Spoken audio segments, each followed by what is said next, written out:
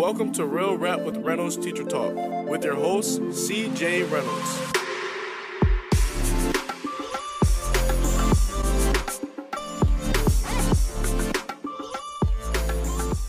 So what's up, everybody? I like that everyone's talking in the comment section. And I also want to say how much I'm loving people being in the closed Facebook group. So if you don't know about this yet, here's why I think this is interesting. I did like a FaceTime on Instagram today with someone, and I was saying that like they teach like get much younger kids than I do. I think it's kindergarten class. And they were just like trying to find somebody that taught kindergarten that maybe went through this experience, that taught maybe in the same kind of area that they do. And I said, well, why don't you go on the Facebook group and just drop your question in there? Because when you're in there, you just start seeing all of these. This is Real Rap with Reynolds Teacher Talk closed Facebook group, right? And it's closed because we don't want I don't want you to share something and then that someone's parent is in there or like there's a kid in there or something like that. So it's all people in education or that want to be in education eventually. And so it's, but all the comments that folks are leaving are like really awesome. Somebody the other day was like, hey, and I'm going to get into your questions in just a second here. I'm waiting for people to jump in here. But they asked if anyone spoke Spanish, and then they got like a gazillion answers underneath of like people that speak Spanish because they were from Brazil. And I just love this idea that all of this that's going on over here in the comment section is like jumping over to being a part of like to this other thing. Can you look that John up for me real quick? Can you just pick anything? So we're gonna get started here in a moment. Let me just I see Tracy Pinter in here and Jesse and Birch and Hales Teach and Mr. Tran. And Indie Kitty, I don't feel like we haven't seen Indie Kitty in a minute, right? Maybe not. No. I noticed that little cat with the sunglasses situation on there. Caitlin's World, it was supposed to start already. That was my bad. And so for those of you that are jumping in, I went to go visit my grandmother in the hospital this evening. And so that's why I was late getting back. And I had not planned it at all. So I do want to talk about Teachers Connect, but I'm going to wait for a moment to do that. And so I'm going to jump into some of your questions. I'm going to try and be fast and furious tonight because I feel like I don't want to hold anyone, especially if you've been waiting. Let me see. It's the wife for life is getting dinner ready. I don't know what it's, gosh, I really feel old sometimes when I don't know what like acronyms mean. So Just Incredible Studios is saying in the process of becoming a substitute teacher, WBU. What's that mean? I don't know. You don't know either? Are we old? Did we just instantly get old in that moment? Is that what happened? Or has it been happening slow and crazy? Did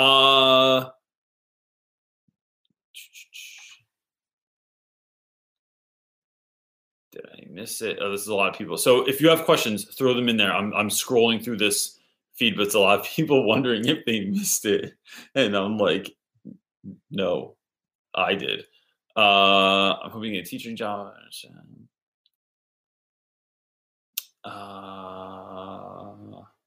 Gosh, we are a class act this evening. I appreciate everyone hanging in there because we're trying to get it together here.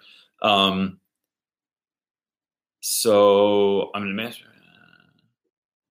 So Vanna Banana. So here's a really great idea someone gave me recently, and I'm going to start doing this. I think we're going to make short little videos based on the most common questions. So right now, Vanna Banana, which is a really great name, is saying, I'm in a master's program basically in the year before becoming a first-year teacher. Any advice? I get that sort of question a lot. And I just think, because my answer is always to just start teaching, like go find someone to tutor, look on Craigslist. Maybe I'm not sure where else you could find tutoring opportunities. Do Data ABC, which is a company that I was affiliated with last year that seemed to really work for some people. My friend Stephanie Henry started working for them, and she really liked it. And then you make decent money doing that also, and you start teaching as well. So I think we're going to start making short little videos that I can sort of refer people to so we can get to some of the other questions because my answer is typically the same for that. So But I do want to talk about this. I do want to talk about my friends at Teachers Connect and my friend Frank that many of you see in the comment sections a lot and stuff. And he's always like kind of working on something. And we're working on something with him actually now to do like a teacher collab that's going to come out later in the month. But he runs a site called Teachers Connect, and Teachers Connect is a space where any teacher can go on there, just plug in your information. It's completely free. You can ask questions, you can post things, you can tell people where to find your YouTube channel or your blog, or you can post other things from YouTube channels or blogs that you like. And so if I'm on there, I might like post one of my videos and tell people where they can find it, but I might also answer questions from other folks. And it does a really good job of like kind of breaking down that sort of like barrier from being a teacher alone in your room and giving you someplace to go. And so this week, Wandiza asked, she said, "Hi, teacher friends. I have a question that when is your good enough as a teacher? I felt like as a teacher," that's a great question.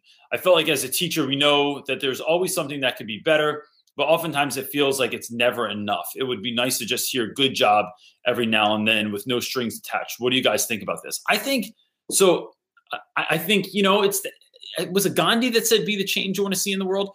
I think that would be my answer is what I know when I feel like I am underappreciated, when I am completely unappreciated, when no one says thank you and I just get a whole bunch of crap from people.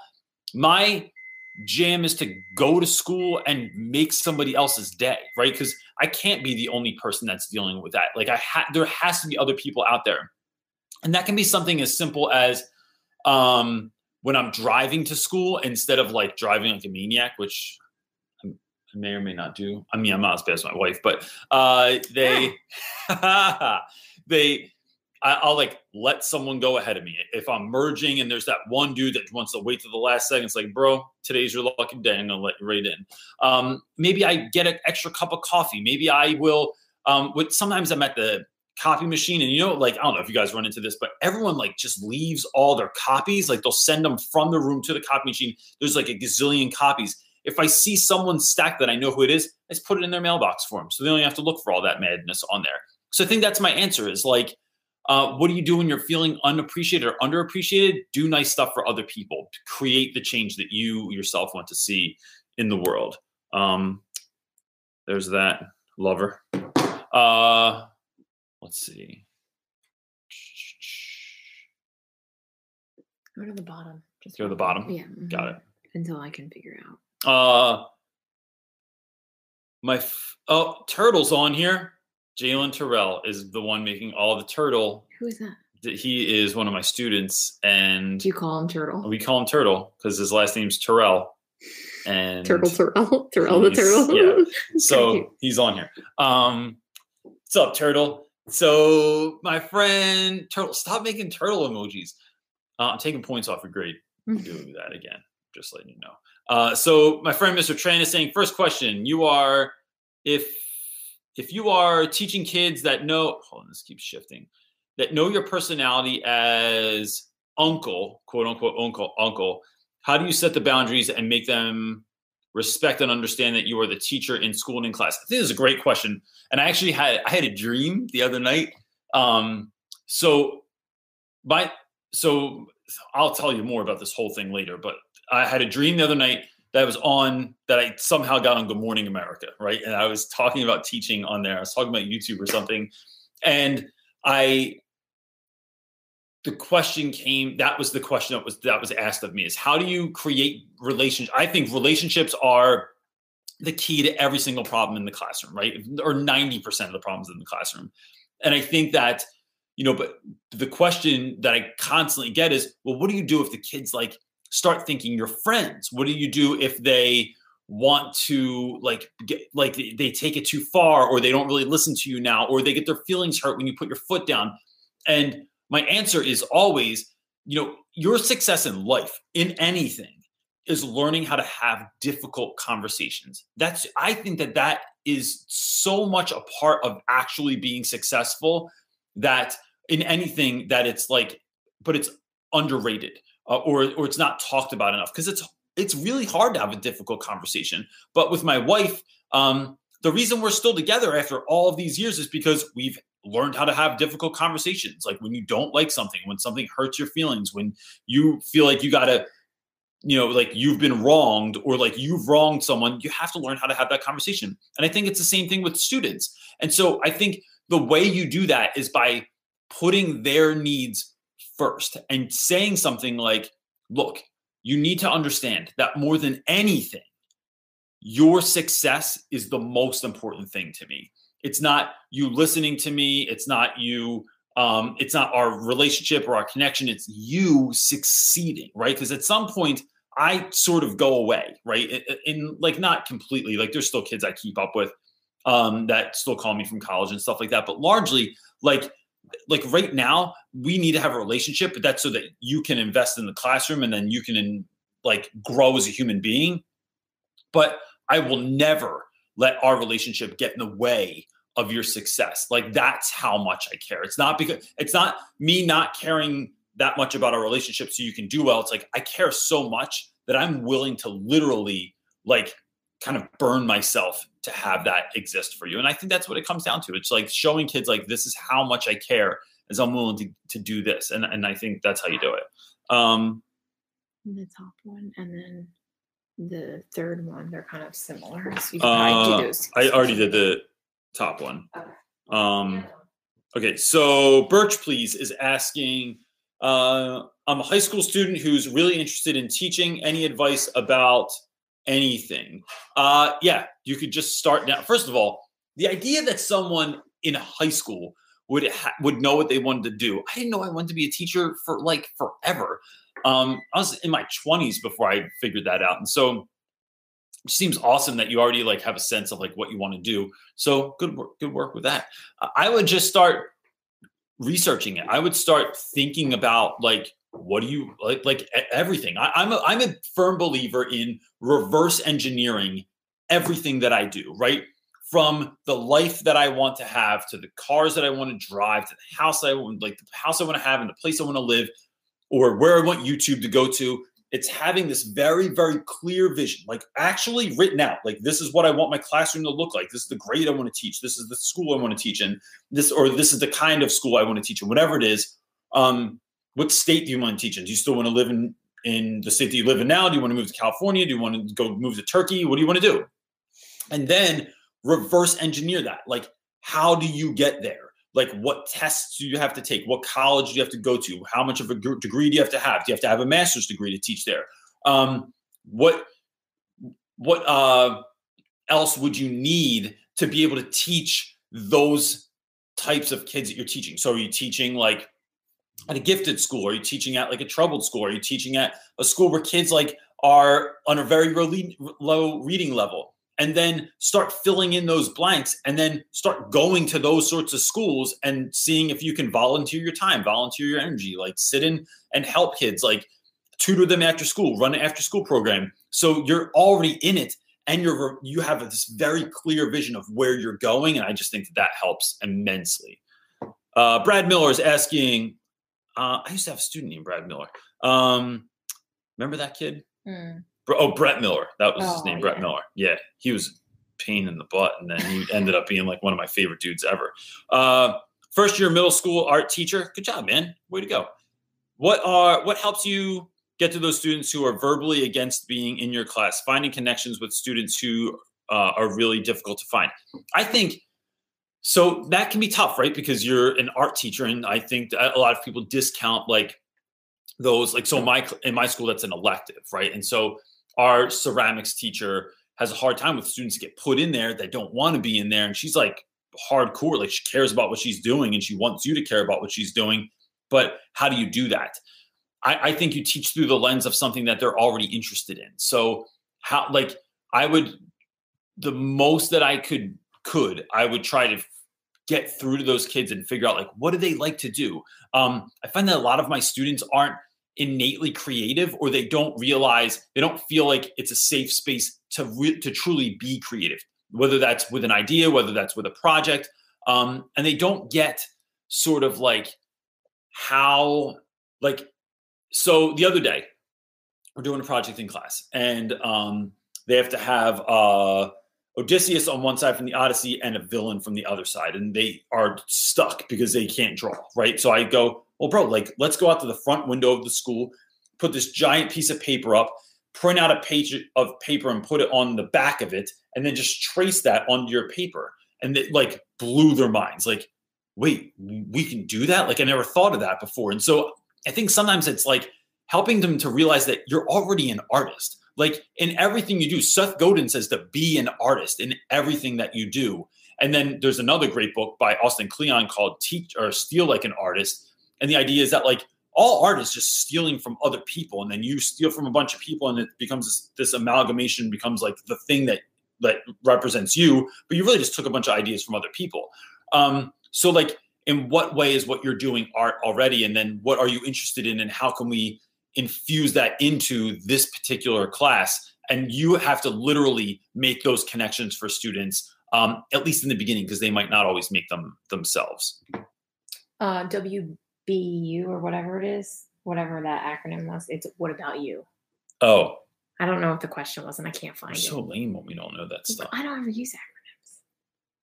Maybe Anyway. we should start. Okay. I'm going to start using them. BTW, I'm going to start using them. Stop. All right. Patrick Millahan is saying, I'm currently in college in Virginia right now, and I'm and I am a marketing major and will be switching to middle education.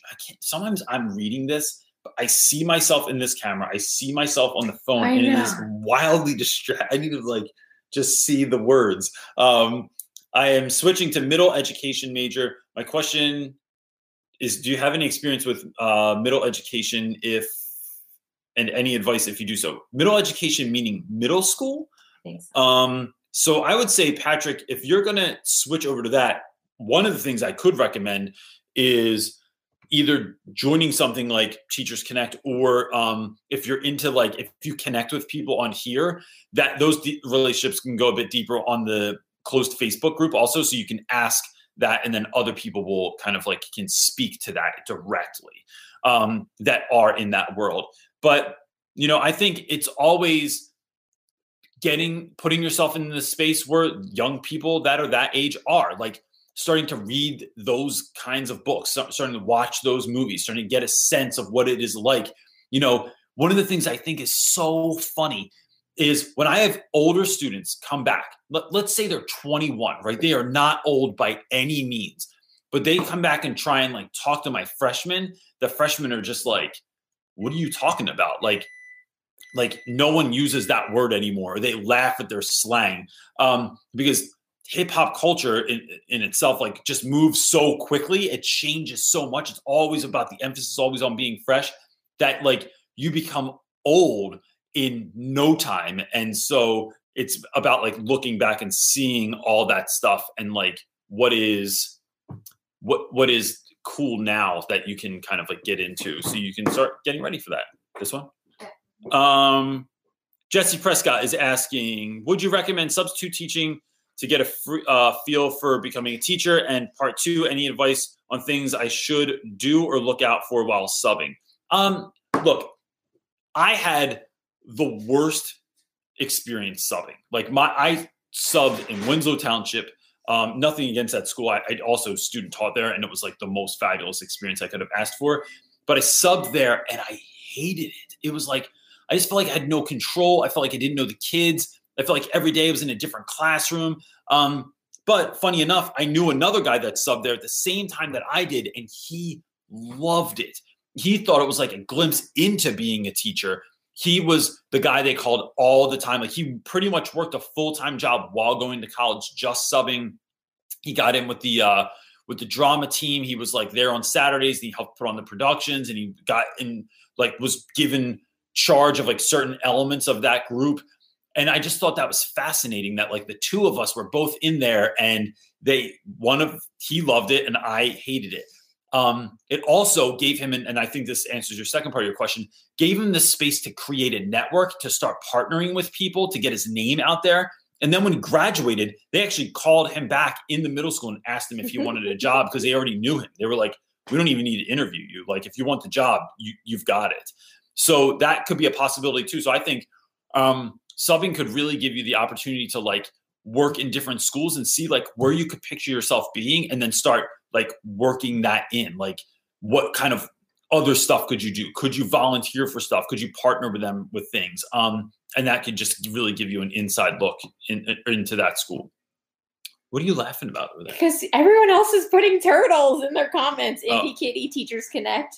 Now we're turtling up. And Jalen, she said, sorry about your grandma. Maybe she needs a little turtle to make her feel better. And it made me laugh. It's cute. I did tell her I was bringing the dog up to the hospital. Yeah. Oh, yeah. She hates dogs, so that would be hilarious. Glitz and Glamour is saying, it's actually Glitz and Glamour 10. I don't want them to get confused with the other Glitz and Glamours out there. So how does teacher training work in the U.S.? Do you go to university for 1, 2, 3, 4 years? And how many schools are you placed at? So I got my degree in English first. So I went to school for 4 years. I got a degree in English. I realized swiftly that was completely useless, because to me anyway, I didn't want to be an editor or a publisher. And I didn't really like writing. I liked reading old books and talking about them. So I went back for what they referred to as a post-baccalaureate degree. That was 2 years. Mine wasn't even 2 years, because I had already taken a bunch of other classes that counted. So I went and I did practicums. I think I did maybe three practicums. And what that is they place you in a classroom. You go once a week. You sit in the back of the room. You like notice all the stuff that's kind of going on in the classroom, and you take notes and you write papers about it and stuff like that. And then at the end of the semester, you teach one lesson, which is super awkward because you've never taught in your life, and it was a hot mess. So you do that, and then you go into student teaching, where you stay. I was there from September till December and taught all 5 classes, was a part of the drama team, was a part of the SAT thing, was part of as much stuff as I could possibly be a part of. And then got in a large amount of credit card debt because of that, because I couldn't work at the same time.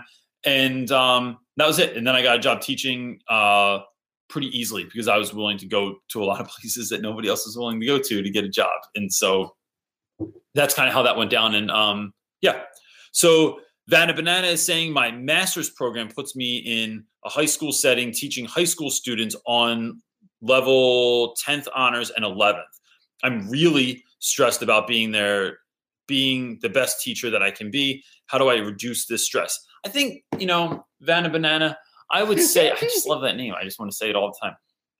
I think by realizing that you're not going to be the best right away. And like when we realize like that we're not going to crush it right away, then it just takes that stress away immediately. Like the less you care about being the best, like, or presenting as the best right away, like you're not going to fool anyone. Like everyone's going to know that you're not that good yet. And that's okay. Now you might have some natural ability. You might have be really good at certain things when you start out, like connecting with students or being organized or having stuff be on time.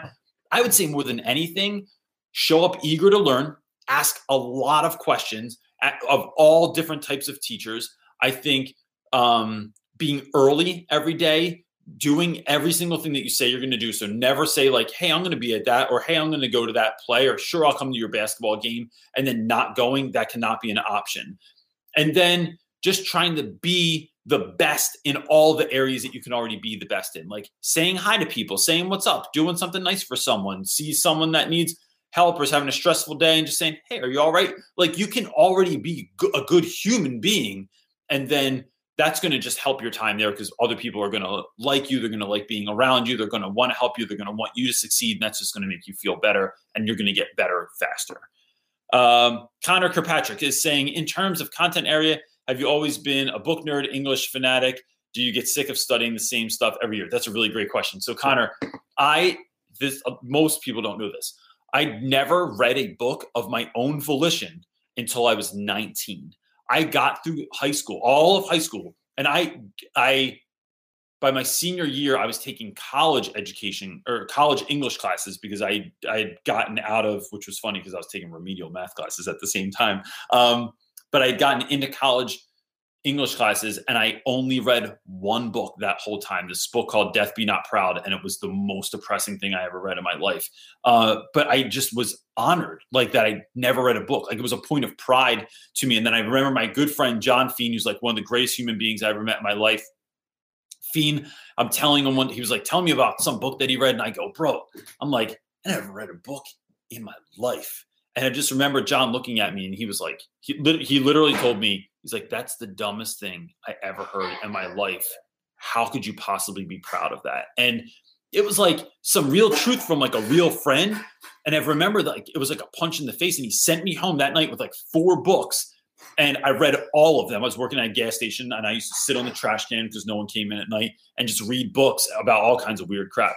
And that was it. Then I just like started getting the sense that like I started seeing myself in the books. I started noticing all the things I didn't know about. I started getting interested in things I didn't even realize were real, like were things in the world. And it was like this whole new world opened up to me. And then I loved reading. And so I do teach the same stuff every year largely.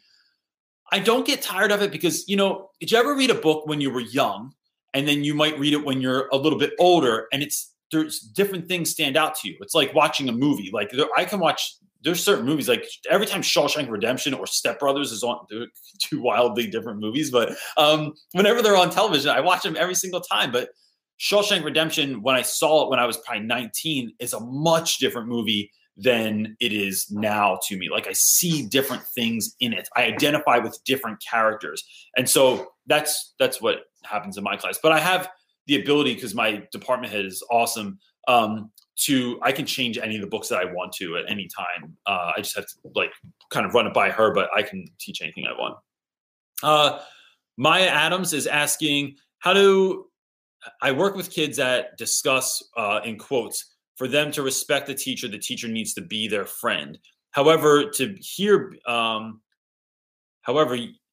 you hear being, oh, my bad. I'm really not good at reading aloud on here because I'm just confused. You really hear being friends is crossing a boundary. How do you manage that? I kind of just spoke to this a little bit, but I'm not interested in being anyone's friend. I'm interested in being a mentor, right? Like Mr. Feeney, arguably the greatest fictional teacher of all time from Boy Meets World, was really close to Eric Matthews, right? And the rest of his crew, but he never crossed the line, right? He was always willing to spit truth at kids no matter what, and didn't let anything get in the way of that. And I think that is the number one thing, is that you let kids know, bro, I want to be better than a friend. I'm trying to be a mentor to you, someone you can trust, because friends, you know, I think when you're young, like don't hurt your feelings. They like agree with you. I don't know, maybe I'm reading into too much of that, but like, I just think it's like what you want is even more powerful than a friend could ever be. Cause I'm going to tell you the truth and I'm going to be honest with you and I'm going to work hard with you and I'm never going to give up on you. And like, that's the kind of relationship I want. Like you call it whatever you want, but, I'm not going to let it go too far because I don't want it to get messed up for you. Like we're building something here. Let's not mess that up. And so I think just kind of having that raw honesty with students is what wins every single time. Lizzie Blair Finley is saying, what are your favorite activities to do at the end of the school year? I've got my last practicum class coming up and I'm in New Zealand. So it's the end of the school year and looking for ideas. So I think at the end of the year, I do a couple. So these are ideas I've borrowed from different people and I do them different times of the year, usually at the end of the year. One is, so when you start teaching next time, Lizzie, one of the things I would do is have kids write themselves a letter at the beginning of the year. You can give it to them at the end of the year. I give it to them. They write it the first day of freshman year. I give it to them when they are about to graduate from high school. And that is a great thing to do because then I have this thing to give back to them. Another thing I do is I have them write letters, like quick notes. So I print out a form and they'll write like, dear Miss So-and-so, like whatever teacher that they had. Here's all the things I loved about you that you did in your classes. And it's a moment for the students to be able to empower the teachers that have helped them to stay in school, help them to do the work, help them on their most difficult days. And then I hand those out. You can write as many as you want. And then I deliver them all out to the teachers. And that's a really fun idea as well. And I think cereal day is like the greatest thing ever. For $50, you can buy an impressive amount of cereal and milk, and then you just go to school and have a cereal party. I don't even think you need to spend $50, do you? You don't even need. No, I spent $50 last year, but I fed a lot of kids with that cereal, but I think you can get like the one year when we went to like the food store and that was like all on sale, and I bought like a ridiculous amount of cereal. It's the best way to end a year because everyone expects pizza parties all the time in the US, but not cereal parties. And cereal parties are 100% more awesome. And it's literally the most quiet thing you'll ever do in your classroom. You can have the most loud, boisterous, crazy classroom. You give cereal out, that thing is like on 1 as opposed to 11. It's awesome. Unicorns Rock, I would agree with you, is saying, hi, Reynolds, does your school have a music program? If so, do you collaborate with music teachers for your hip hop class? So we used to have a music program and we don't anymore because of funding cuts like everybody else. But my hip hop class, I do collaborate with other schools occasionally. So yeah, if you're interested in that, you can just shoot me an email at realrapwiththe.Reynolds, from the old channel name, realrapwiththe.Reynolds@gmail.com, or shoot me a DM on Instagram or something like that. Hold on. What do you got there, baby? Get Tracy Pinter. She's all over these comment sections. She's so helpful. She is awesome. What are some? Here you go. Got one? Matthew. All right. Matthew Williams is asking, what are some ideas for Weird Friday? So Weird Friday, for those of you that don't know, I just made a video about this, is like a time on Fridays that I just show weird crap. And so this week we watched. It's not just weird. It's usually, inspiring. Yeah, but it's stuff that, when I say weird, I mean like it's stuff that students think they'll go like this. This dude has too much time on his hands, right? So like one week I showed this video about this guy who takes trash bags, cuts them into a shape of an animal, and then tapes them together. And then, so see if you can follow this idea. So it's essentially like, it looks like one of those blow up things that you put on your lawn at Christmas time, right? Especially if you live in the US, because we love blow up things on the lawn, unless you're my wife. And but the bottom of the paws, right, there's nothing there, right? It's like the open end of a balloon. He puts them on subway grates and duct tapes them down. And then when the subway goes down, there's this rush of air that comes up. It fills the animal and it like moves around or dances or is animated for a minute. And then when the train goes by, it goes away. And the idea there is to just infuse some magic into the world. Or we talk about guerrilla gardening, which is something my brother and I used to do when we were younger. We called it vigilante gardening when we were younger, where you like go to someone's house that looks like crap and you like edge the lawn, you trim the bushes, you mow the lawn like as quick as you can and on the low, or you plant flowers at your bus stop or at your local school or wherever. And you're just trying to like infuse magic into your community. This week we watched a video from the Angel City Choir, which I think is in Los Angeles. And these folks were first like rubbing their hands together and then they start snapping. There's like 200 people on stage. So it sounds like rain. Then they start like hitting their legs and that sounds like heavy rain. And then they start jumping, like one side jumps and then the other. So it sounds like thunder. And then it goes into the song Africa by Toto, which I need to say that about 50%. Did you just diss? Yes, I don't like it. I don't know why everyone does. It is a terrible song in some respects and awesome in others. So right. Do you want me to sing it to you? No, okay. Please. So they my students, about 50% of them knew the song. And I'm like, why is this a thing? So I think, here's what I'm thinking of. What you're doing in Weird Friday is you're planting.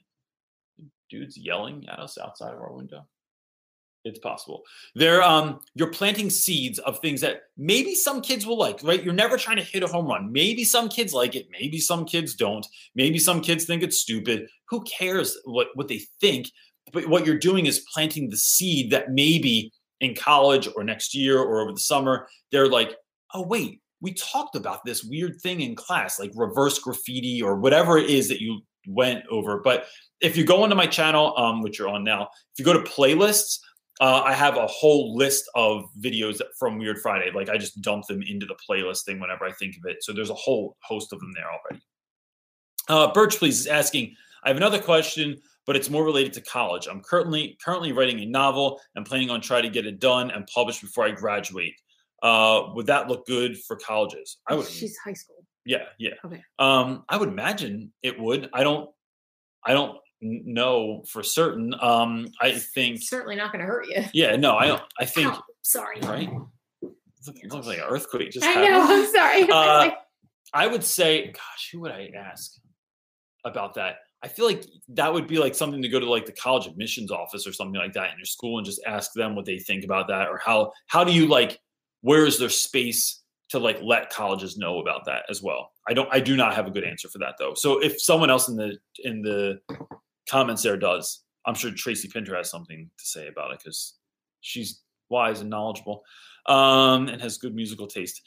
Jessica Lynn, you're messing me up with that middle name. Jessica Lynn Schoenwood is saying, "Hey Reynolds, what do you do when you get? Why are you making me laugh now? I know. I'm sorry. What are you reading over there? Come on. I'm trying. It's bad enough. I'm looking at two of myself. Jessica's asking, "Hey Reynolds, what do you do when you get an evaluation that you think isn't fair or isn't representative of how you felt?" And oh my gosh, so what do you do if you feel like you got an observation and it wasn't fair, right? Representative. So I think you have two options there, right? One, you could go to that person and say, well, look, let's have this conversation. Like, here's some things that you say you didn't see or that you saw that were negative or positive.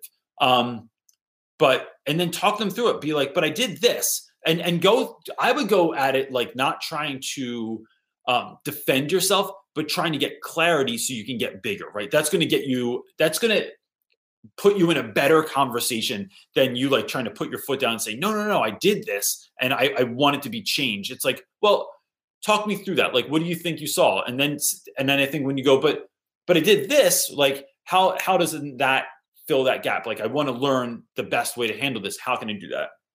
That's one way. It's like you go in looking for more information and being on offense instead of being on defense. I think the second thing is just not caring. I think that observations sometimes are stupid. I, again, am lucky enough to have someone that observes me that I feel very good about those observations. But I've had people in the past where, like, when I worked in Camden, I worked at a school that had, like, this dude that observed me was literally the worst. Like, I would on purpose walk behind him as he sat at my desk to get supplies and then see what he was like concentrating on his computer. And oftentimes he's like watching YouTube or buying stuff on Amazon. He was on eBay doing something else. And so it's like, I just threw those out. Like, I just didn't care what he thought because he wasn't trying to be upfront with me. He wasn't trying to help me. He was just clicking things off in a box. And then like, there was no follow-up meeting or anything like that. So I think that's what I would do. I would either go real deep and be on offense, or just like, who cares? Like, if it's someone that's a turkey, just who cares?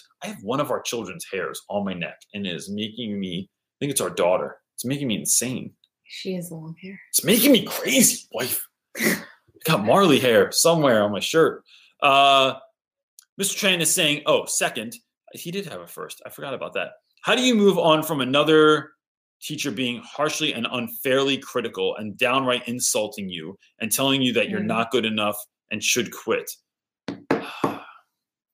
I would like to first say that I can identify with this question far more than you could possibly realize, but I'm not going to talk about that here because I don't want to give that person any spotlight.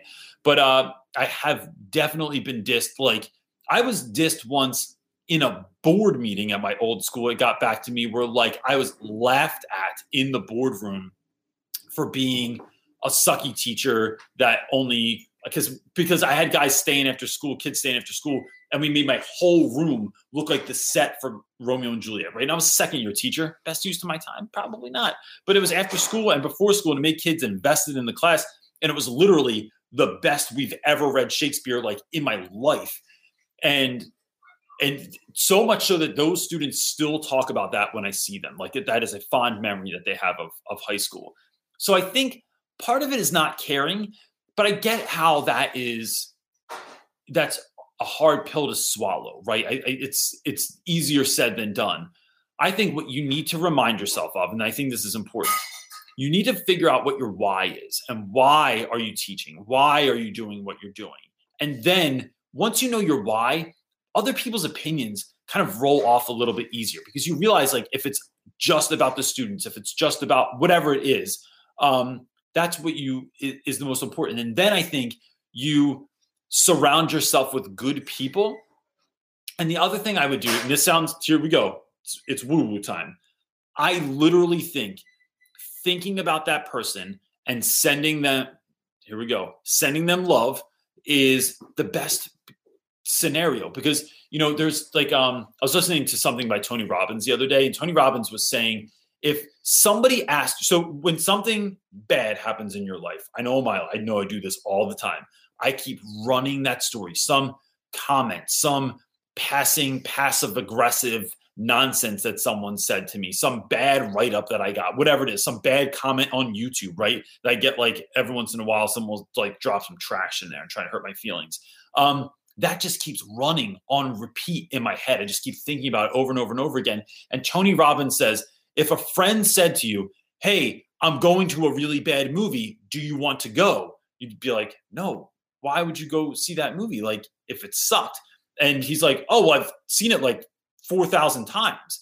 And it's like, why would you go see a movie 4,000 times if it sucked? But we do that to ourselves all the time, right? We do this thing where we just play that movie on repeat. We play that comment. We play that breakup speech. We play that, whatever it is, our dad being nasty to us when we were a kid. We play that on repeat all the time. But in reality, we all know this is nonsense. I would never go to a bad movie 40,000 times or 4,000 times. So I think it's the way you change that narrative, I think, is by sending that person love. And I'm telling you, in my life, this has worked on a level that has literally changed my life and my relationship with people because I'm not constantly just being hateful and angry. I am purposefully sending love to people, and it just works for me. So there's your woo-woo moment for the night here on Reynolds. That could be a weekly. No, come on. Woo-woo time. Keep going. Come on. No. All right. Stop fleshing ideas out live in front of other people. I don't know what this name is. 3 Hurt TY61X YHW8. That probably means something, and I'm probably just too old to understand what it is. But the question is, it is education or indoctrination these days? Just curious. That's a really good question. I think it's both. I think depending on what school you go to or what teachers that you have, so even I spoke to a woman tonight on Instagram, right? And she said, we were talking about students, like it was impressed upon her by her admin that she have students line up silently, walk to the classroom silently, come into the classroom silently, sit. These are little kids, sit down at their desks, do their work that they have to do in the morning. So there's always work like waiting on their desk. I don't know what they call it, but it's like just ready work, right? Hang their stuff up where it goes, put their lunch where it's supposed to go, then do this work. And it's all like without a peep, right? And if someone comes in making any noise at all, they are to start over or to go in the hallway or some shit like that, right? And I thought, all right, pardon me, I get what you're saying, right? My guy's got to come in the room. You have to be, when the bell rings, you need to be in your seat. You need to start on what's on the board. There's a place for that. But what I think the difference is I explain to my students, for instance, when we are taking a test, you have to be 100% quiet. If you talk or make noise, right, you will receive a 0. And the reason for that is because we're trying to work here together as a team. We're a part of this program or this system where we have 30 kids in a classroom, right? Which is wrong. And they're all taking a test at the same time. Like there's 1,000 things wrong with this, right? But we're in it together. We are trying to work this thing out together. And so just because you finished quickly does not mean everyone else does. And what you want to do in a school of all boys is like, look out for your brothers and be quiet so your homies can finish taking the test that they're taking for. It's about looking out for one another. Why do I need you quiet when I'm talking? Because some students can't hear me. Some kids are having a hard time paying attention because they're paying attention to you and then they're lost and they don't know what's going on. In my class, it's always only ever about the students. It is never about me. It can't be about me. It can't be about the control that I want to have, and the law, like how I want to lay down the law and how I'm going to push these kids hard so that they can learn this stuff because I want them to, because that's what I'm supposed to be doing. No. This only ever has to do with the students. Even all of my rules are about the students becoming better human beings and treating one another with respect. So I can see that question, but I just think that it's always about education, and education, not just in the sense of like reading books and being able to regurgitate stuff, but like, what does this book mean to you? Like, what are the life lessons that are being passed on? What conversation does this spur up? How do you have a really good argument in class and like, and work these things out? It has to be deeper. Otherwise, that indoctrination shit's just boring. And it's just messing with my own ego.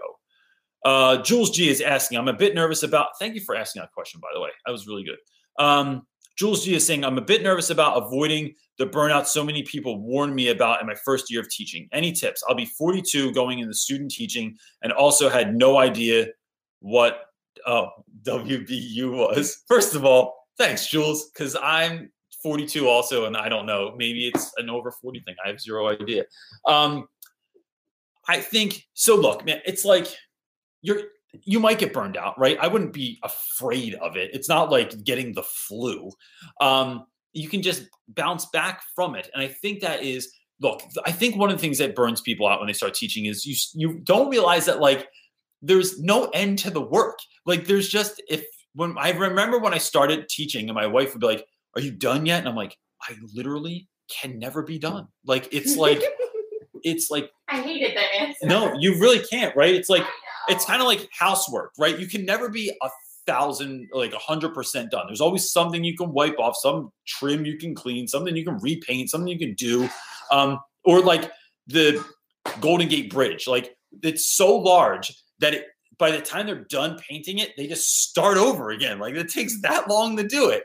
So just knowing that, and what I think that allows you to do is block out time to have for yourself, whether it's getting a massage or going and working out or hanging out with friends or going out to dinner with people, whatever it is, knowing that that stuff's important and what you're doing when you do those things. The reason I get up at 5 o'clock in the morning and read and pray, the reason I go to the gym, the reason I go to hot yoga, even though I am a 42-year-old man and everyone in there is like 25 and flexible and I'm old and stiff. The reason that I occasionally play music with my friends is always to fill my own cup up, because then all that overflow is for everyone else. Then I can just give easily. I can show up at school and things aren't that big of a deal. Like if someone loses their shit, like I can handle it better because my cup is filled up, right? It's like the old put your oxygen mask on before you put it on somebody else. Because then you can actually care. So I think it's like building those things in no matter what. And they are non-negotiable, right? It is a non-negotiable for me to do some of the things that I do, even if it means I didn't finish my planning, even if it means I didn't finish grading things on time, even if it means I was not able to stay as late after school and get stuff done as I wanted to, because these are non-negotiables. I just know that they work better for me. Bro, you just scared the crap out of me because I saw you in the window and it looked like someone was floating across the yard. Thanks, man. JB Adair is saying, how do you make your lessons more interactive? I feel like I'm not doing much more than past lecturing and I'm not doing more than past lecturing and writing. JB, I would say, first of all, don't try and take on too much, right? I would say, even if you plan, let's say you plan something interactive like one day a week. So for me, that sometimes looks like a couple of ideas that come to mind. So last year we read Night, right, with my 10th graders. And they had no idea what a concentration camp looked like, or in the book, he's always describing like we were over here and then we got moved to this place and then we were in this place and then we were in this place and then we had to walk here or march here or do something like this. Chicken nuggets. Chicken nuggets. Are you living your best life right now? That's what families for. Families for. Are you going upstairs to eat chicken nuggets and French fries? All right. Hey, enjoy. Stay off my bed. So one of the things we did was I just got these giant pieces of paper and we drew out what a concentration camp looked like what Auschwitz looked like. So like all the where the fence perimeter was, where the buildings were, where the doctor's office was, where whatever. Like when you came into the camp, all the different places that you had to kind of go through to get your clothes, get your hair cut, to get all that stuff done. So now there's this visual of what you're reading about. And I just think that stuff works really well. And it gets kids up. So to do that, they didn't do it at their desks. One of the things, I heard this from someone one time, where like I taped all these pieces of paper to the wall. So now the students aren't looking at one another because they're focused here, or they're talking to the person next to them. They're only in groups of 2. And that just, it's like when someone tries to be sneaky, but they're not. All right. So that's just one of the ways. And you could do that like one day a week, and then the next week try and look up something else. But that's another question I'm going to forward you to. I think the Facebook group that we started a couple weeks ago, that's a great question to put in there. Here's my grade level. Here's what I'm teaching. Does anyone have any ideas on how to make this more interactive? And then you'll be surprised at how many answers you get, and great lesson plans that people have, or ideas that they have for you. So it's Real Rap with Reynolds Teacher Talk on Facebook. Just answer the 3 questions. It's linked somewhere in the comments. It's linked somewhere in the comments already. And I think that will work. You read it first. I don't know if All I'm right. going to answer it. So someone named Dirty Hog Redneck said, "How old are you, dude?" We're talking about a cereal party. First of all, cereal's delicious. And I think cereal party has nothing to do with how old I am, has how old to do with my students. And I'll do anything for my students. I play Fortnite. I'm 42 years old and I play Fortnite because my students get down with it. I'm 42 years old and I watched Gravity Falls last year because I knew that was something that my students were looking at, and someone brought in like one of the books from the show or something like that. I had no idea what it was. So I watched it with my kids. I have no shame in getting down with just about anything that my students are into. So when the new Drake single came out the other day, all my students were singing. If no one's checked this out, you should check it out. Because he samples In the Air Tonight by Phil Collins. And all of a sudden I have all these like 15-year-old kids from West Philly singing In the Air Tonight by Phil Collins. I was like, dude, where are we? Are we like in the suburbs in 1987? Like what's going on right now? Like are we watching Miami Vice after school? So, and then they told me that was the gig. And so I checked it out because of course I would, because of course I'll get down with anything that excites the students.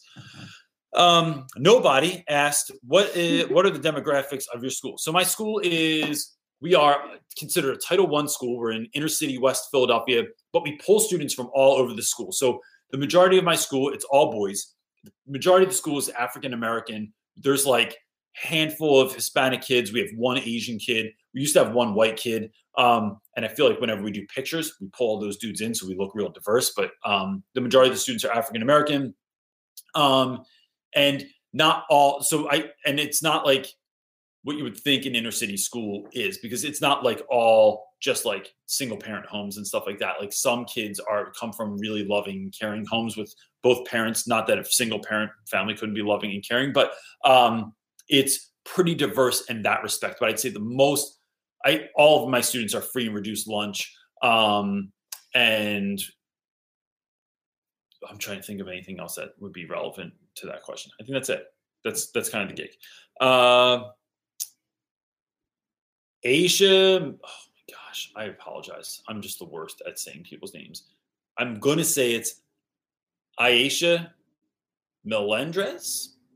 I hope, maybe close, but I like your profile picture. That's interesting. Anyway, hello. Question: how do you respond to students who have had an F the entire just made a video about this. It's coming out tonight.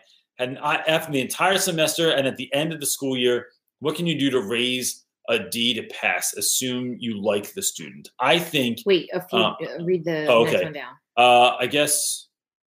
How do you respond in a way that's both kind and firm at the same time? How do you? Okay, so my students know. How do I respond in a way that's kind and firm at the same time? My students all know that I do not give extra credit and I do not give makeup work, right? And the reason for that, for me, is I do not want kids to get a sense that they can chill the whole year. And then at the end of the trimester, we have trimesters. So it's like 3 of them, obviously, and at the end of the year, just like, or at the end of the trimester, just cry or complain or ask for makeup work. Because I've seen that happen before, and it happened to me in my first couple of years of teaching, where I would give makeup work, I'd allow kids to make up stuff, and then I get hit with all this grading I have to do, like 2 minutes before the end of the trimester, and I'm screwed. I can't do it. And I found that like kids were copying off of one another. They just like weren't putting in the work. And I didn't want them to procrastinate like that. I felt like that was a good skill, was to teach kids to not procrastinate.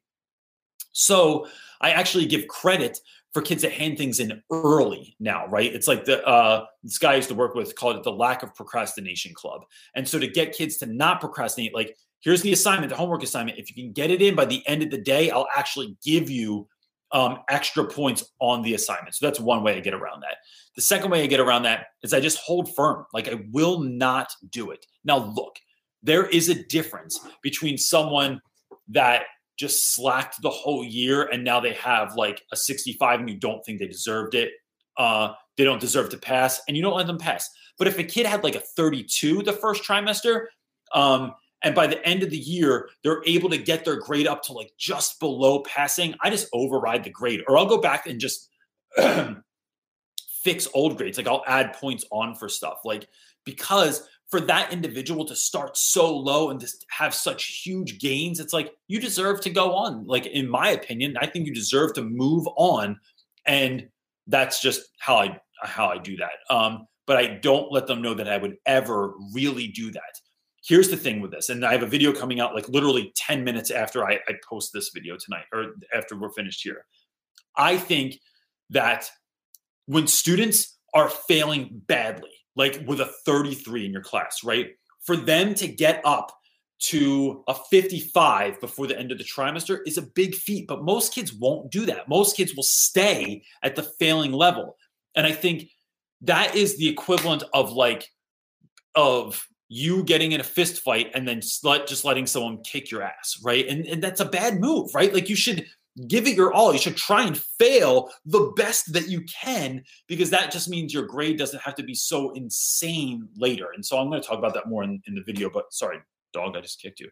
But I just think that that's kind of how I look at that. Jill Chapman is saying, remind me what your 2 clocks are labeled. That cracked me up. So the 2 clocks are not up there right now, but I had 2 clocks in my room that said now and soon on them. And it's just like, look, most of my ridiculous stuff that I do in school, it's just meant to be ridiculous. There's no actual learning piece to it. And I don't think there needs to be learning pieces to it, right? Sometimes fun is just fun, and it makes school a better place to be. It makes it more silly. It makes it like you're messing with kids. Like, when I tell kids that I got arrested when I was younger, which I did get arrested one time, but it was for climbing on school roofs, and I was collecting tennis balls.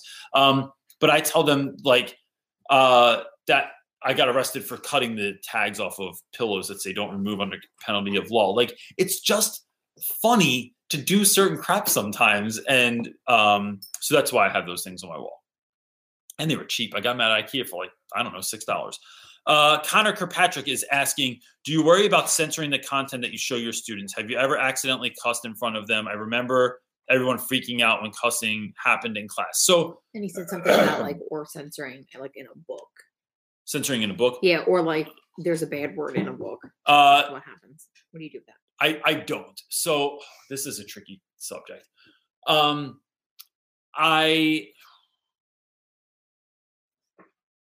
not sure. It's not tricky. Just say what you do and why you do it. You do it purposely. Yeah, I do. So look, all right, I'll put it like this. I don't censor any books, right? I teach 9th grade, and my students, I hear them talk out of class. I know the movies that they watch. I know the video games that they play. So, but they still get a kick out of, like, we're reading Merchant of Venice the other day, and Shylock says, damn it. And the kid is just kind of reading along like this. And then he gets to the part and he's like, damn it.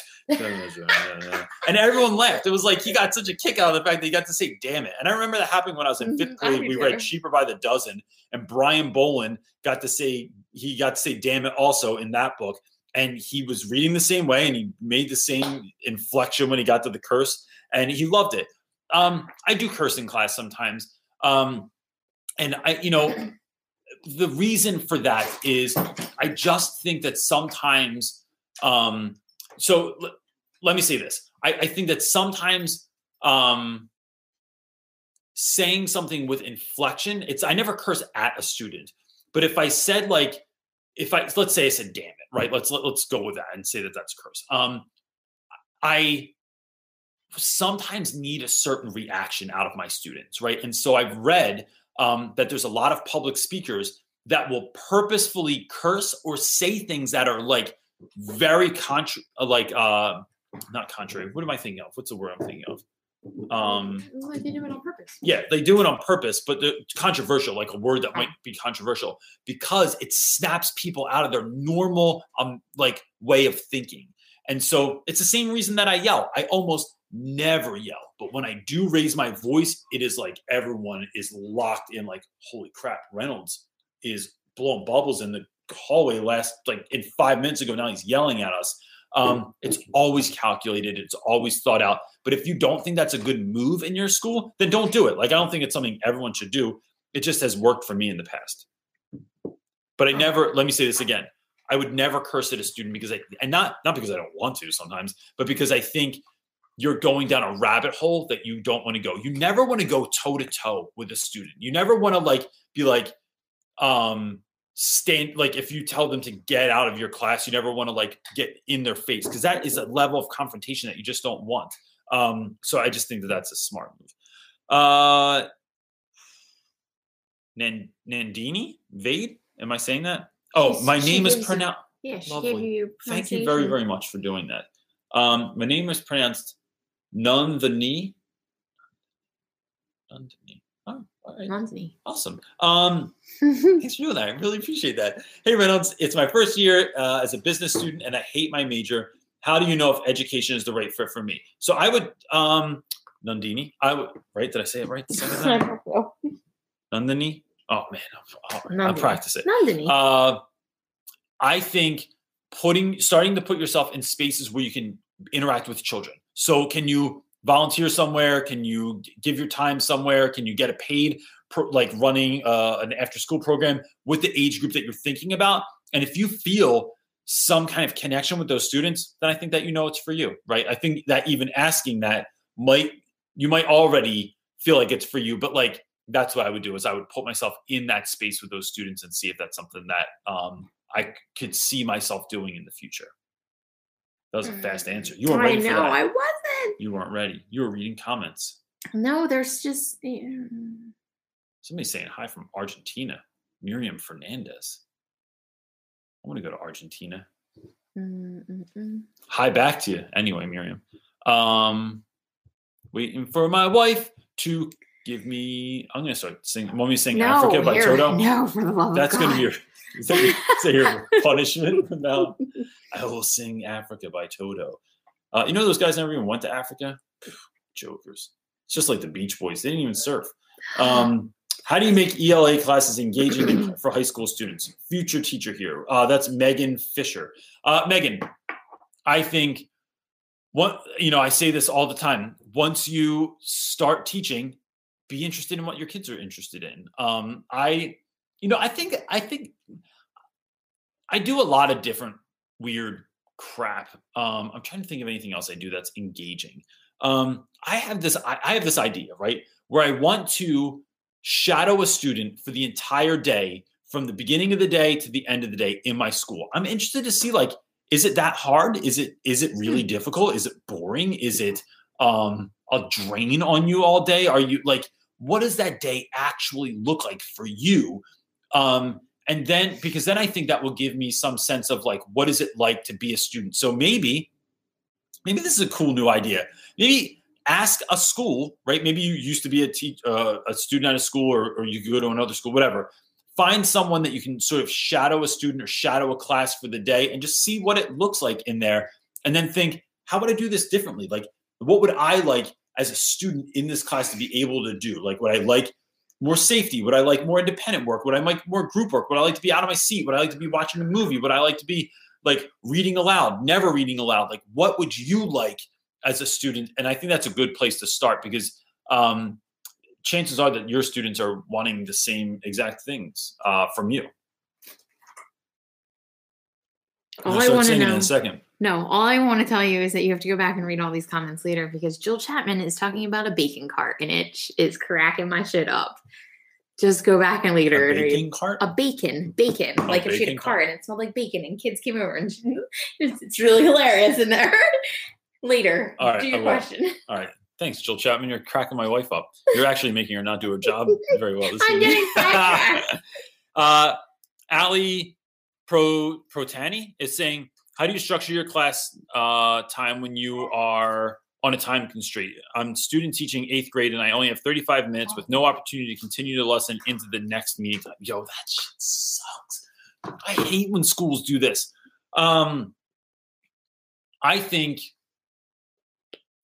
that's unrealistic. I really don't think it's realistic. I think if you're going to have to fit it into a time, I think like on your board, or even if it's in your head, like knowing exactly how much time you have for each activity and then being able to quickly transition from one into the other and letting the kids know on the front end, like, look, guys, you got to help me today because I have this problem where I need to get all this done in this amount of time. And I'm not really sure how to do it better. So this is what we have to do. Like, it's got to be like we're doing exercise drills or something like that. This is how it's going to go down. And ask those students to help you. And I think when students help you, I think they get a sense of being really feeling empowered and like being like, all right, we're working on this together. Like, we'll help you out. We got you. We'll do this together.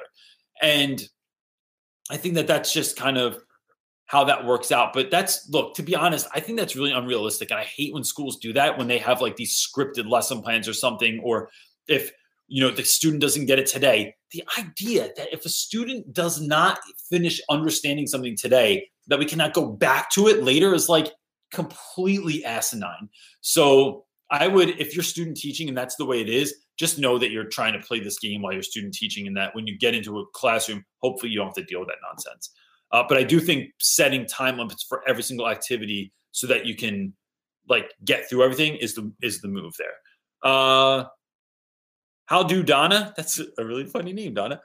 Is saying, after 29 years of teaching, I'm trying to do new things or read uplifting, goal-oriented content. What are you currently reading? And that is something that I can get positive juju flowing. I think so. I started reading. Well, you can't. I feel like that doesn't get your positive juju flowing. Michael Strahan? Yeah. All right. If you think so, go ahead. Why not? I don't know. I don't know. Go ahead. All right. Anyway. So I would say, here's a couple of things I've been on lately. So everyone knows that Father Gregory Boyle has all these books. The latest one is Tattoos on the Heart. That is a book where like he's a Catholic priest. I think he's a Catholic priest. And you don't have to be religious. He talks about religion in it, but it's not like hit you over the head, like super religious book. What it is he talks about all these gang members that he works with and how he never gives up on them. How after all these years, like living in the hood and working with these kids and burying all these children that have been killed due to gang violence, like he's still pushing through. He's still trying to make change. He's still meeting kids where they are. And that book for me is like, when I'm having a shitty day, it just makes me like, it's like, if this dude can do this, I don't know. It's like being near that kind of energy just makes you better. I've also been listening to, there's a podcast and it's on YouTube also, this thing called Impact Theory. And I think they're 40 or 50 minutes long. They're interviews.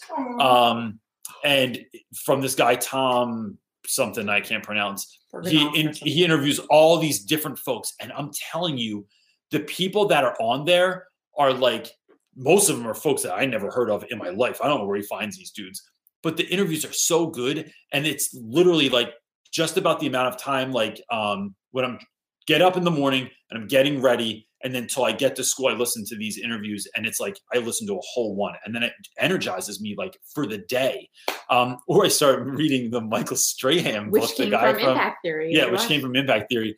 But he's the guy from Good Morning America. He used to be a football player and I don't even like sports, but he's really just kind of fascinating. He talks about like positive energy and like being excited about the day and all kinds of stuff like that. I think that's the move. And you're right. I think getting your mind in that space gives you the courage and the energy to go try and change stuff in your classroom. So good for you. I'm really glad that you're doing that. TC Bio, I'm going to say the name is. Hey, Reynolds, I'm graduating in January with a double major in biology and Spanish. I feel inspired to teach science because I think that it's important issues, but I love Spanish. How can I choose? I think, oh gosh, I don't double major. So one might just be what job is available, right? I feel like biology teachers are probably far more likely to get a job than Spanish teachers. Maybe, not really sure about that. Maybe somebody that's one of those on the side here can say it. Oh, that's a good point. So what I would also say is, look, I'm going to turn this back to the Facebook group, and I hate to do that, but I'm kind of loving that that's a resource. What's that? Yeah. So like, or if you go on somewhere like Teachers Connect, where you're like, drop that question in there because people that are actually doing this. So if you go on Real Rap with Reynolds Teacher Talk at Facebook, you drop that question in there, maybe someone can help you out. Or if you go on Teachers Connect and ask folks, they might be able to help you out. But to me, it's like I thought about English or history. And for me, this doesn't really necessarily help you, but like I felt like I could teach history through literature, right? I feel like you can teach almost anything through literature in the same way that I think, my friend Miss Wright at school is like really teaching a lot of cool stuff through math. They're actually doing comic books right now in her class. I'm not really sure how that works out, but like that's what they're doing. And so I think sometimes you can overlap these things if you want to.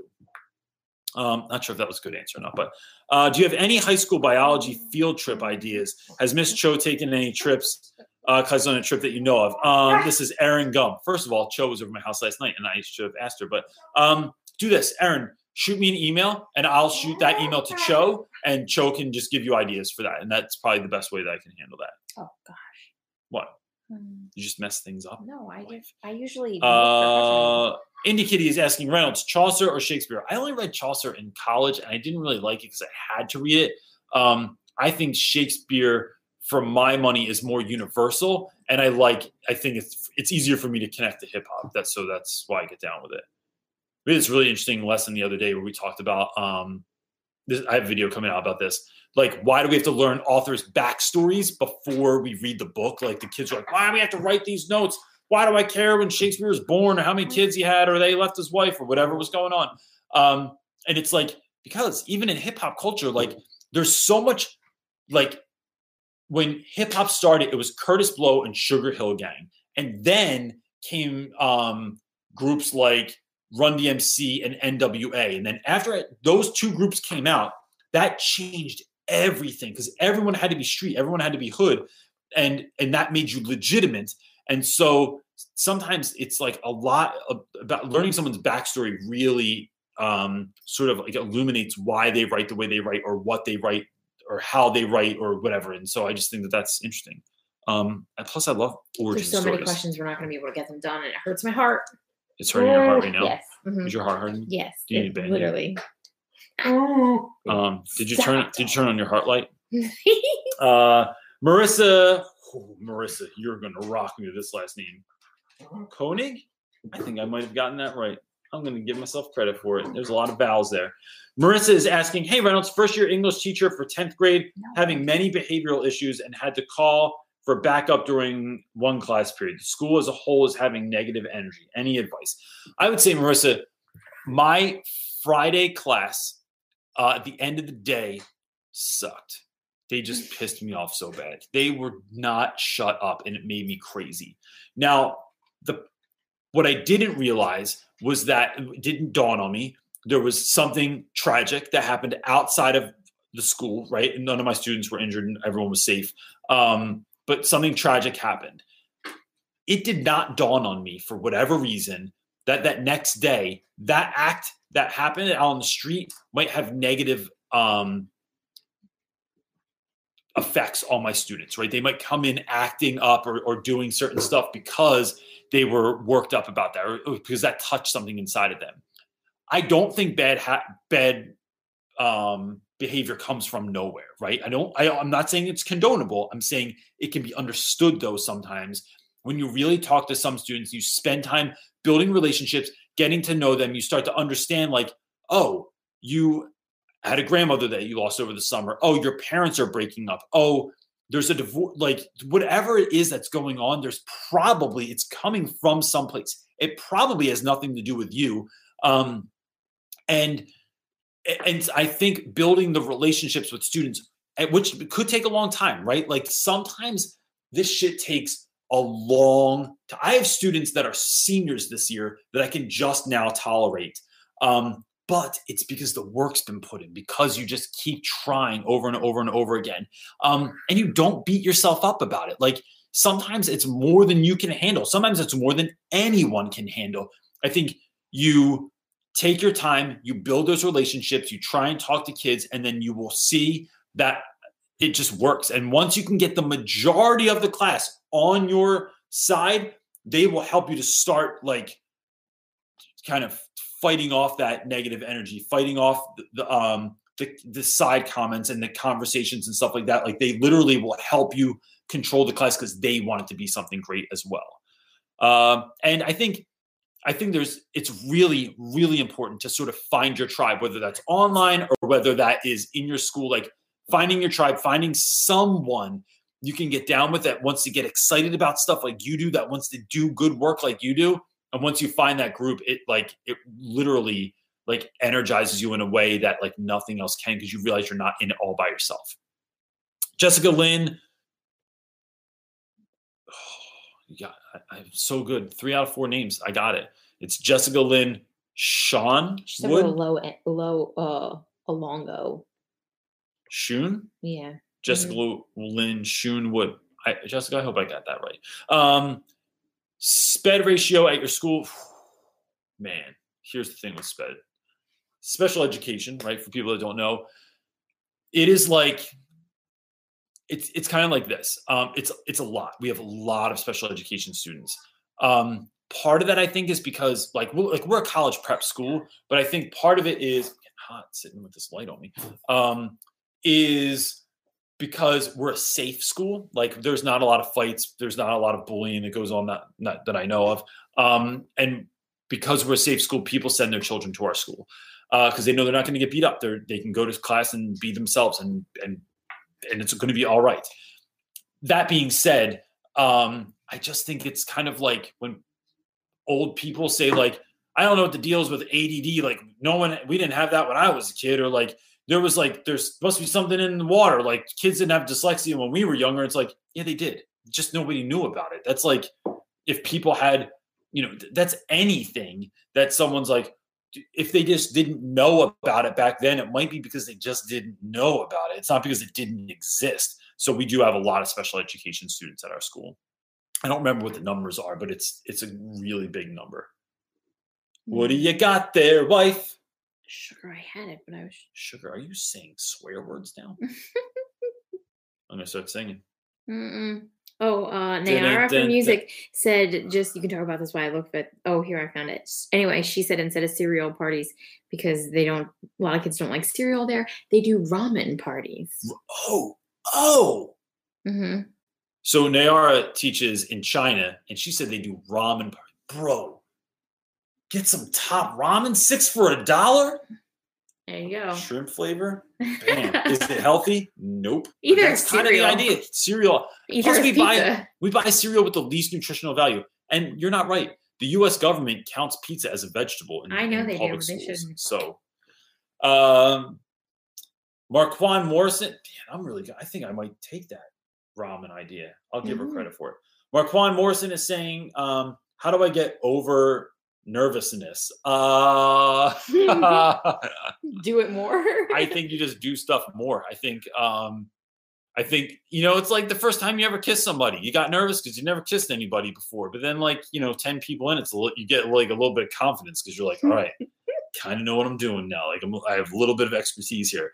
I think that comes with anything. Like growing up playing drums, the first gig that I ever played, I wanted to vomit, and then 20 gigs in, it's like a little bit, you're just more confident. So I think you just ride the storm, and I promise you it gets better. But I don't know that there's anything that I can think of that makes me not nervous. I would just kind of, like to say, like dance with it, like just go with it and be like, all right, I'm nervous. And I just, it's kind of hilarious. Like I have no control over this, and then just know that it's going to get better and better and better.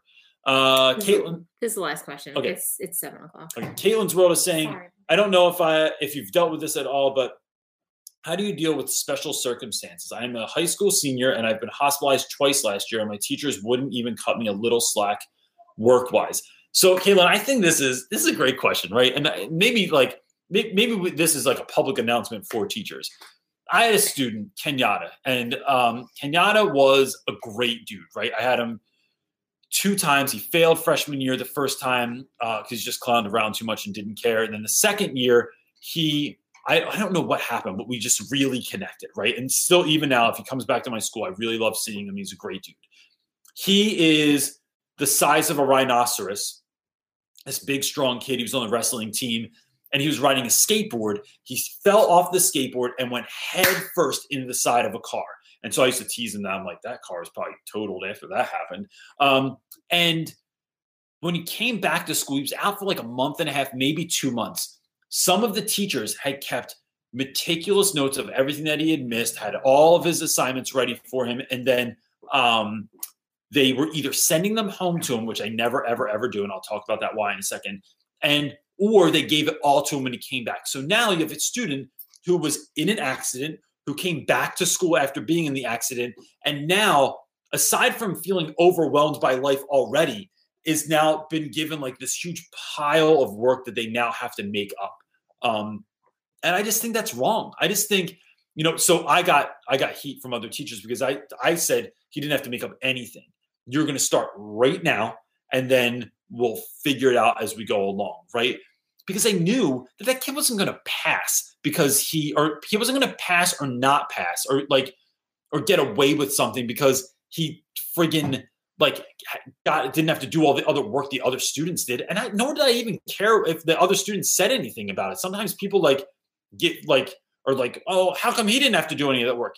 Because he ran into a car with his head. If you do that, you can get out of assignments as well. Like, I'm not saying you should go run out and hit your head on a car, but I just think giving kids that fresh start, what it does is it builds trust. It shows that you trust them. It shows that you care. And it shows that, dude, let's just start now. I also never send work home. So, if someone's mom emails and they're like, so-and-so was home vomiting today and is sick with 109-degree fever. Could you please send work home? No, they're vomiting on shit and throwing up and have a fever. I don't want that stuff handed back into me, number one. And two, just get better. It's not that big of a deal that we have to have kids doing all this crap so they can make it up. It's going to be all right. They're not going to get away with something. I just want to note that our teachers send our children home with stuff like that if they've been out, and I just don't do it. Yeah. And nobody ever says anything to me. Yeah. So that's what I'm thinking of. And so look, I'm really sorry if that's the case. Maybe you could just have your teachers email me and I could talk to them about it for you. But that's what I'm thinking. So I hope that you're better, and I hope that whatever you're in the hospital for is getting better. And I don't know that I can help more than that, but if I ever can, please just shoot me an email, and I'd like to try and help you as much as I can. So look, there's a gazillion questions left, but it's 7:00 and I have to feed my kids and make sure they get showered. I already fed them. Oh, but they do need showers because they stink. These kids are stinky if you don't, hose them down every once in a while. So here, look, this is what I want to say to you before everyone jumps off. 2 things. 1, check out Teachers Connect. 2, check out our Facebook group, which is Real Rap with Reynolds Teacher Talk. The link is in the side somewhere. Also, I have a number of people, more than I expected, but we're so very close to the mentoring. Here's I'm just the mentoring finalizing thing. the scheduling We program. are individually mentoring people, or I am. I can always say we because we work on all this stuff together, but I am mentoring folks that need a little bit of a deeper dive than just this one-off conversation, right? So if you're interested in that, you can send us an email. It took a long time to figure out a website, how to schedule people so that everyone else didn't see who was getting scheduled because we want to respect your privacy, how to get work out, how to pay for things like this. It was a great idea that we weren't sure how to implement, but we really knew that it was important. So I promise you, we've been working on this a lot, and it is ready. So if you shoot me an email, I will send you the information about it. Even if you just want to see if it's interesting, maybe you're a coach at your school, maybe you're a department head at your school, and you know someone that needs some coaching. Maybe you are a parent and you know that your kid is struggling as a first-year teacher, and you want to try and help them out as well. You could gift it to them or something like that over the holidays, because what's better than a Real Rap with Reynolds holiday gift. I don't know. So that's it, everyone. I really, really appreciate you. I hope you hang in there. For those of you in Australia and New Zealand who are apparently done in like a week, and for the rest of us that are like so close, we're so close to winter break. Hang in there. I hope it's awesome. And that's it, everybody. We'll see you next week. Don't forget to watch the video that's going to come out in 10 minutes. Oh, yeah. And we have a video coming out in like 10 minutes. So there's that too. Peace. Awkward ending. Rains down.